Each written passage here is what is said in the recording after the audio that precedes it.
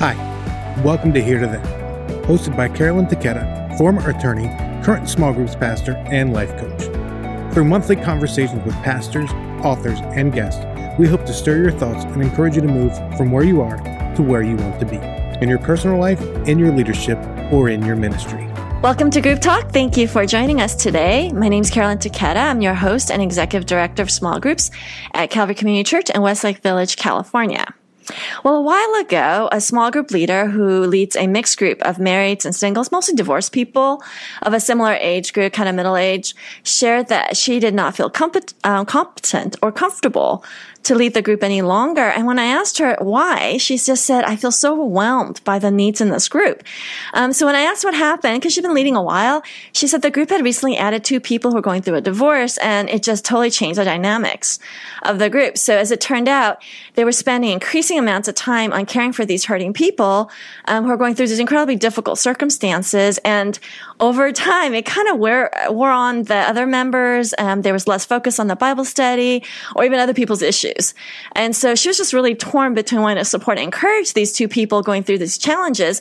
But then she's like, I'm not a divorce support recovery group, but they need help. Aren't we supposed to be supporting each other? And so she was just so confused. And the lines had gotten blurred between support group and regular group. And there was all this tension. And, I think regular small groups, which most of us lead, are often challenged by the role of caring for people in crisis or even deeper emotional needs for different seasons or even for a long time. And so over the years, I've really wrestled with this and in counseling her and so many other leaders about what is the role between small groups and support groups. How do we support people and care for people in our small groups in ways that are healthy, but we don't become therapists for them?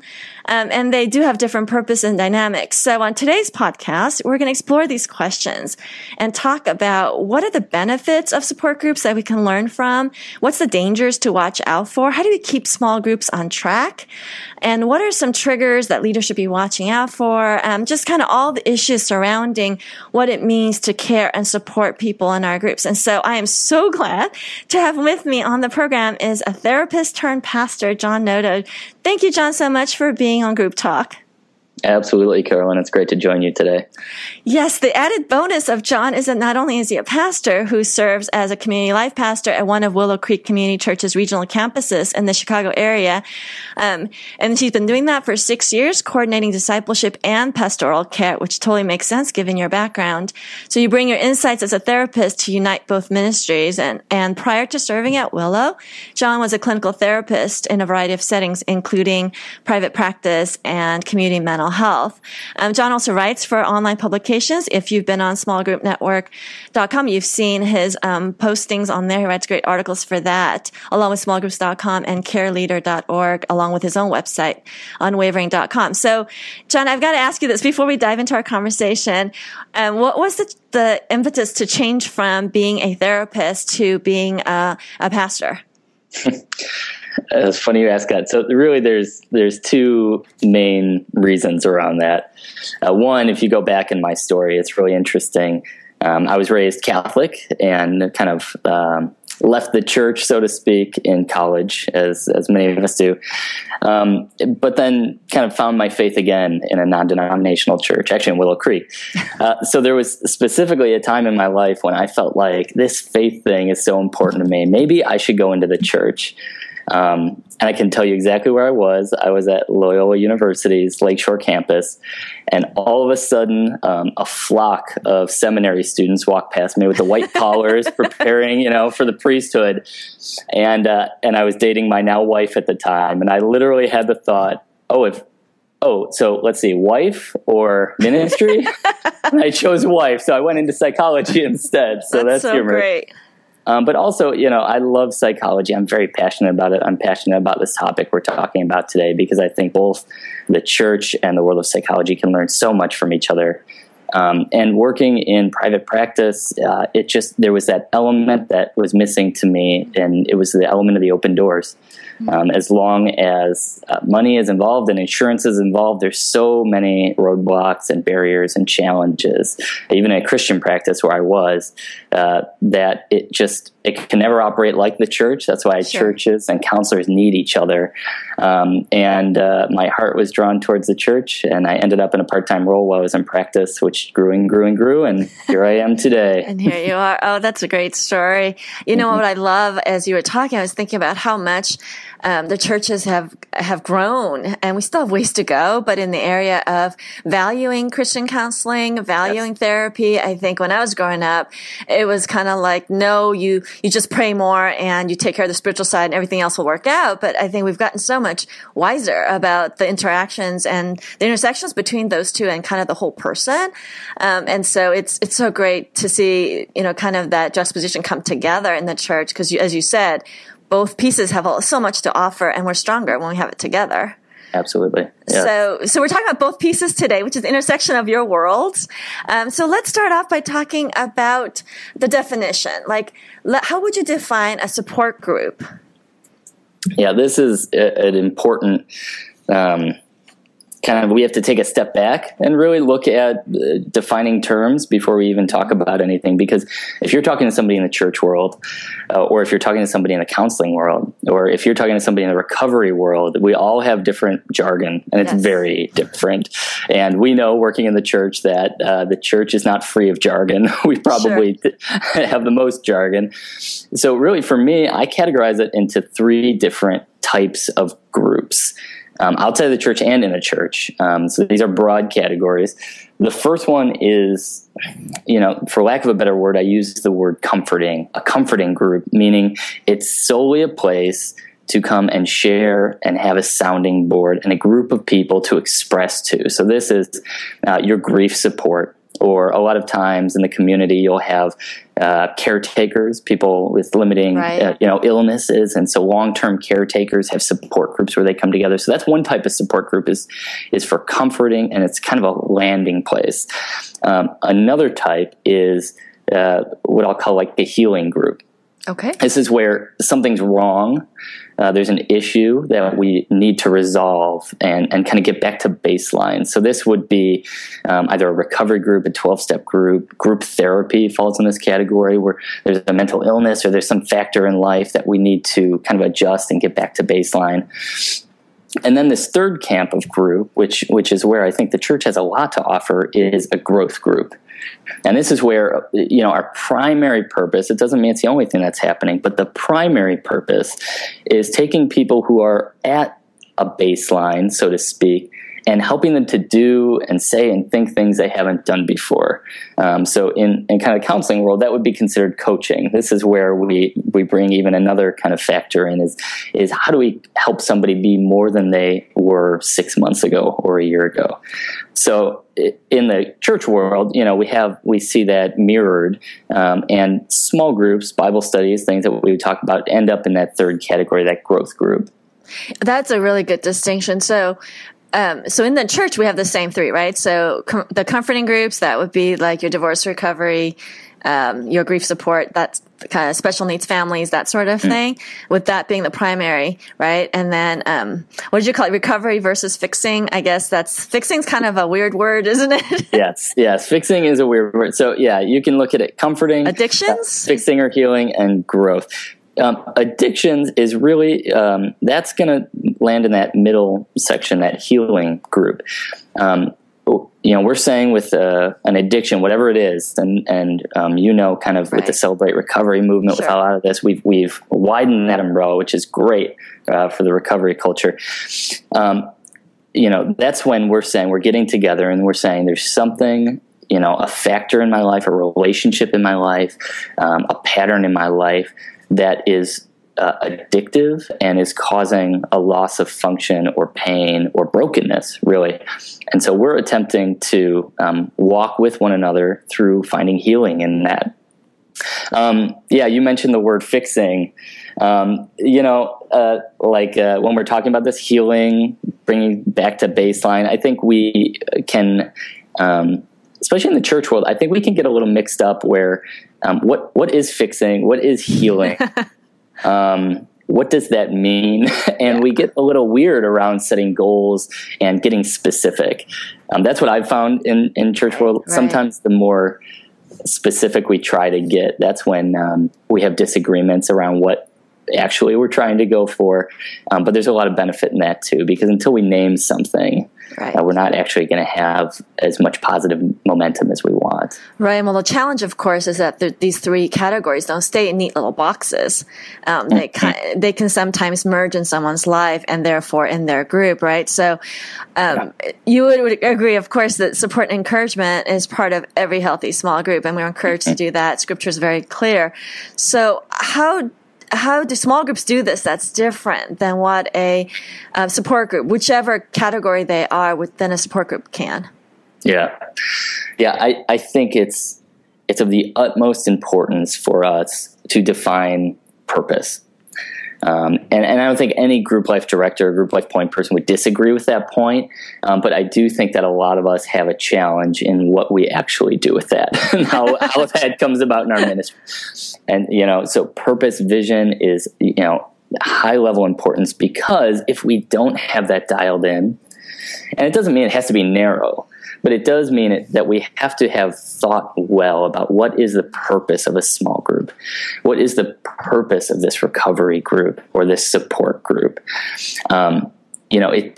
There is no right or wrong answer, a blanket answer, but each of us in our own ministry, in our own context, in our own church, there is a right and wrong answer. And so that's why we with our teams have to, I think, just with laser focus, define that. So a small group, it depends on your church. Is the primary purpose of small group Bible study?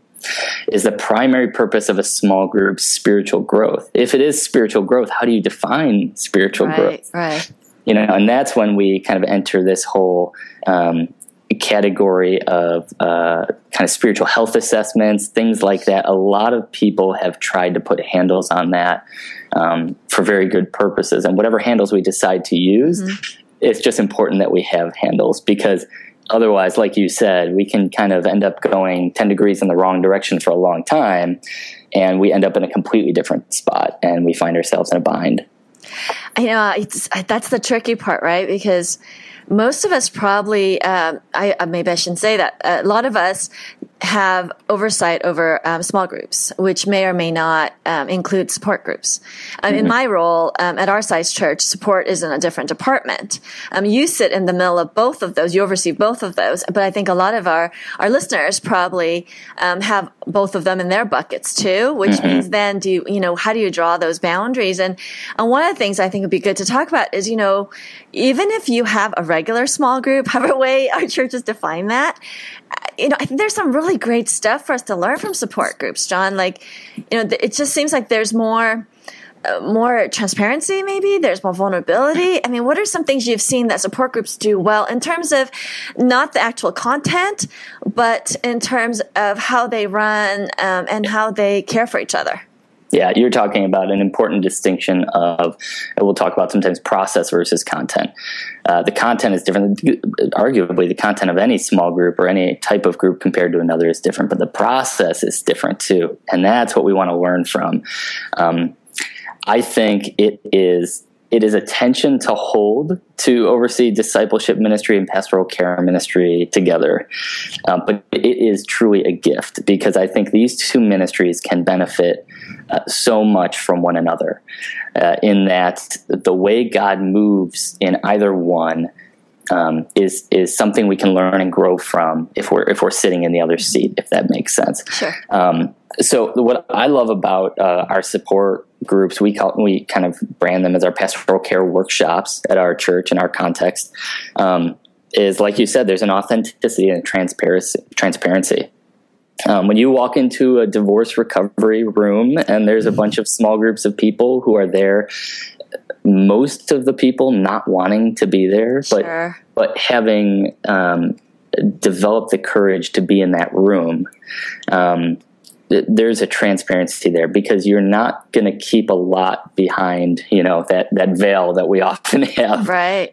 And so it's a gift for me to be part of that ministry, because I know what that authenticity can look like. And additionally, I feel like I have insight to the fear that probably most of us have walking into a normal small group, and we just don't show it as much. So that's one, authenticity. I think too, there's an intimacy that happens in these groups. When you share, sometimes I call it the deepest, darkest, with somebody. Well, when you're so broken, like in an overt way versus we're all broken, but when you've had life has happened so, differently than you had hoped and it's just a mess, I think you have a openness, right? Because really you need help and you can't hide. Yes. And the beauty of a support group or a recovery setting is that people walk in and that's their understanding. When I walk into a small group for the first time in somebody's beautiful living room and everybody looks, happy and is holding their Bible and their coffee. The Facebook group. It's easy to believe that everyone there has their stuff together. And what you find out, the beauty of group life ministry, that's why we're all involved in it, is that actually you spend a year with these people, you realize we're all a mess. Of course. We all need Jesus and we all need each other. But the fun part of a support group is that understanding happens in 5 minutes, not in 5 months. So it's like fast forward. You just speed through the superficial stuff really quick. It absolutely is. And as a result of that, I think another element that you have is there's a camaraderie in support groups, because when you've shared these painful things and seen healing and see God work in that. I always joke our recovery ministries laugh more than any other ministry in the church. Interesting. Yeah. Oh, yeah.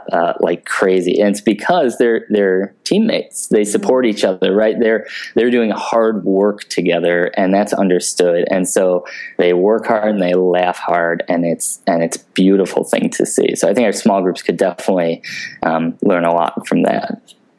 Do you think sometimes the recovery type groups, the support groups, do they ever get stuck in that mode where you just kind of marinate in that one brokenness in your life and that issue over and over again? Do you ever kick people out and say, okay, you've gone through, just going to divorce recovery 2 years now, it's time to move on, or just let people take it at their own pace? Oh, it's so case by case, but in general, that is, you talk to any pastoral care person, and they can name, a handful of people who fall in that category. The names start popping into my head when you talk about that. And the same, I think, is true in any ministry. But what happens is in a care ministry, because it's in that middle category of healing, of fixing, it's noticeable when somebody just hangs out. Whereas I think any of us could name a lot of people who go to Bible, they're serial Bible study attenders and have studied the book of John 15 times with all these different people and haven't grown. And they're just as stuck, Yeah, they're just as stuck. I think it manifests in a little bit of a different way. And so it's a little more, you have a gut check feeling when somebody does that kind of in a support setting. That's a great point. Because again, it's not what you know, right? It's what you actually put into practice. We have had cases where we've asked people to go through a support group first before they join a regular group. And we've done that where we've seen that area of their life, because they've just had a sudden trauma, emotional trauma, is just raw. And we just think, hey, to be supported by other people who get your story and understand and going through this would be a good thing. And they usually are thankful for that. But then sometimes we've had some pushback because they're like, I just want to be in a regular. People don't box me in and make me, a grief share person. But don't, this is more than this. But it's just, how do you manage that sort of discernment when people want to be in a group to decide, okay, which kind of group would be best for you? I think it helps to kind of step back and think of, each and every one of us, unless you really grew up in a healthy church, if you have, like my story is, it wasn't until I was an adult that I started engaging in these types of ministries. So I can remember the first time I went to a small group and how actually terrifying that was, and on the surface I was calm and I was fine, but, inside you're asking yourself a million questions. Okay, so now take that and multiply it by 100, and you have somebody who is being encouraged to go to a support group or some sort of recovery group. It's threatening. It really is, and when it's threatening in a part of your life that's already experiencing a lot of pain and brokenness and confusion, I just have a lot of empathy and grace for people who are in that spot, because we've had the same thing where we, quote unquote, air quotes, highly encourage somebody to join, our pastoral care ministries before they join a group, or to go see a therapist or something. Yes. And I just know that for some people, that's a quick decision. They say, "Oh, absolutely. Thank you for that encouragement. Right. I needed that prompting." And for some people, they look at you as if you've betrayed them. Yeah. And I just understand, it's there's a lot going on underneath the surface in that. And so just to let people marinate a little bit and keep in a relationship with you, if that's at all possible, or whoever they're working with at the time, and shepherd them through that, because it's a process. It's absolutely an acceptance process. That's a good point. I think it is really a case by case. So we don't have a hard and fast rule, but we usually use it as a resource. Sometimes they do both. And that way that doesn't necessarily burden the regular group. I've heard you mention this a couple times now. And for us that are not therapists, maybe you could kind of define and break this down a little bit. You talked about baseline versus growth and what that is like. So would you explain that a little more? What do you mean by baseline? Absolutely. And what do you mean by us growing past that? Yeah, okay, and you'll interrupt me if I get too nerdy, but in psychology, you look at the DSM, the Diagnostic and Statistic Manual of Mental Health, is what we use to diagnose people with mental illness, and since these social dilemmas and really like mental illness is not something you can do a genetic test for. It's not something that shows up kind of overtly. Any of these are what we call sometimes a constellation of symptoms. So I'm experiencing this, and this, and people who experience this, and this are what we would define as, depressed or generally anxious, things like that.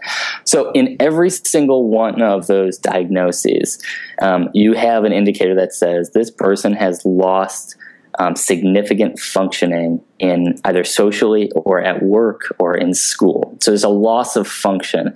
So when I'm looking at somebody kind of in the world of psychology who approaches me for help, the way I'm going to look at is, okay, what level of functioning have you lost? What relationships have you lost? Because that's individual to each person, because your level, your baseline is different than my baseline is different than other people's. So that's exactly it. You have to look at somebody and say, how is this impacting you in the backdrop of your life? I can't say, okay, Carolyn, you should be able to do this based on these other 10 people. That's not very fair. Right.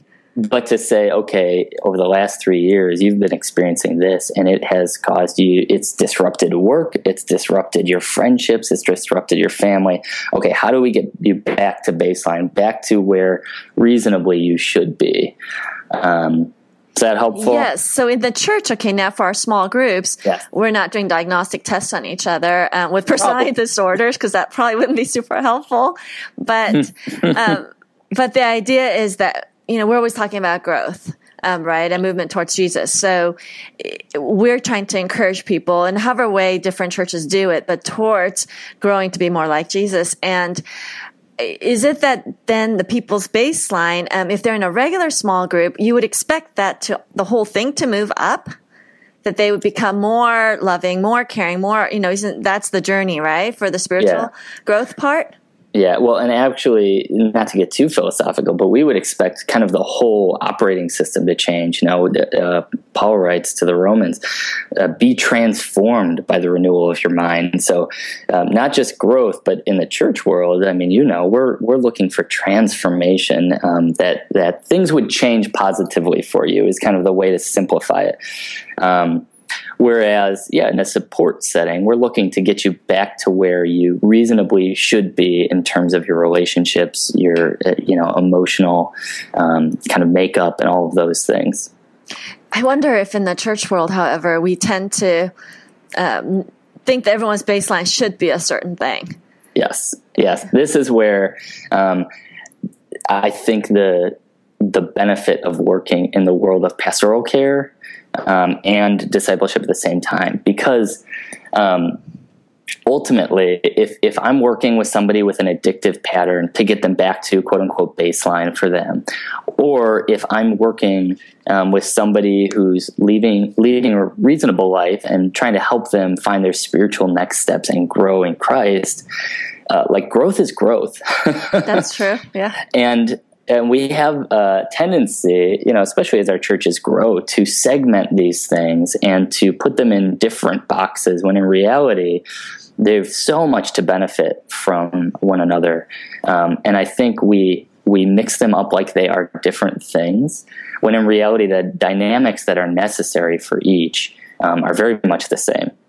So at our church, our definition for spiritual growth, we talk about Philippians chapter 2, where we read, in your relationships with one another, have the same mindset of Christ. And in 2 John, when it says, you must live as Christ lived, so we want to change our mind and our actions to be more like Jesus. Okay, so if I walk into, a Christian AA group, or if I walk into a Christian life group or community group, that call is the same. That definition doesn't change. It's just how we go about it, and the conversations that we have are very different. How we invite people into the group looks very different. How we train our leaders looks different. The covenant that we have on the front end for what we expect from our group members, it looks different. But really, the mechanics around what we're encouraging it should be, ideally, it should be the same.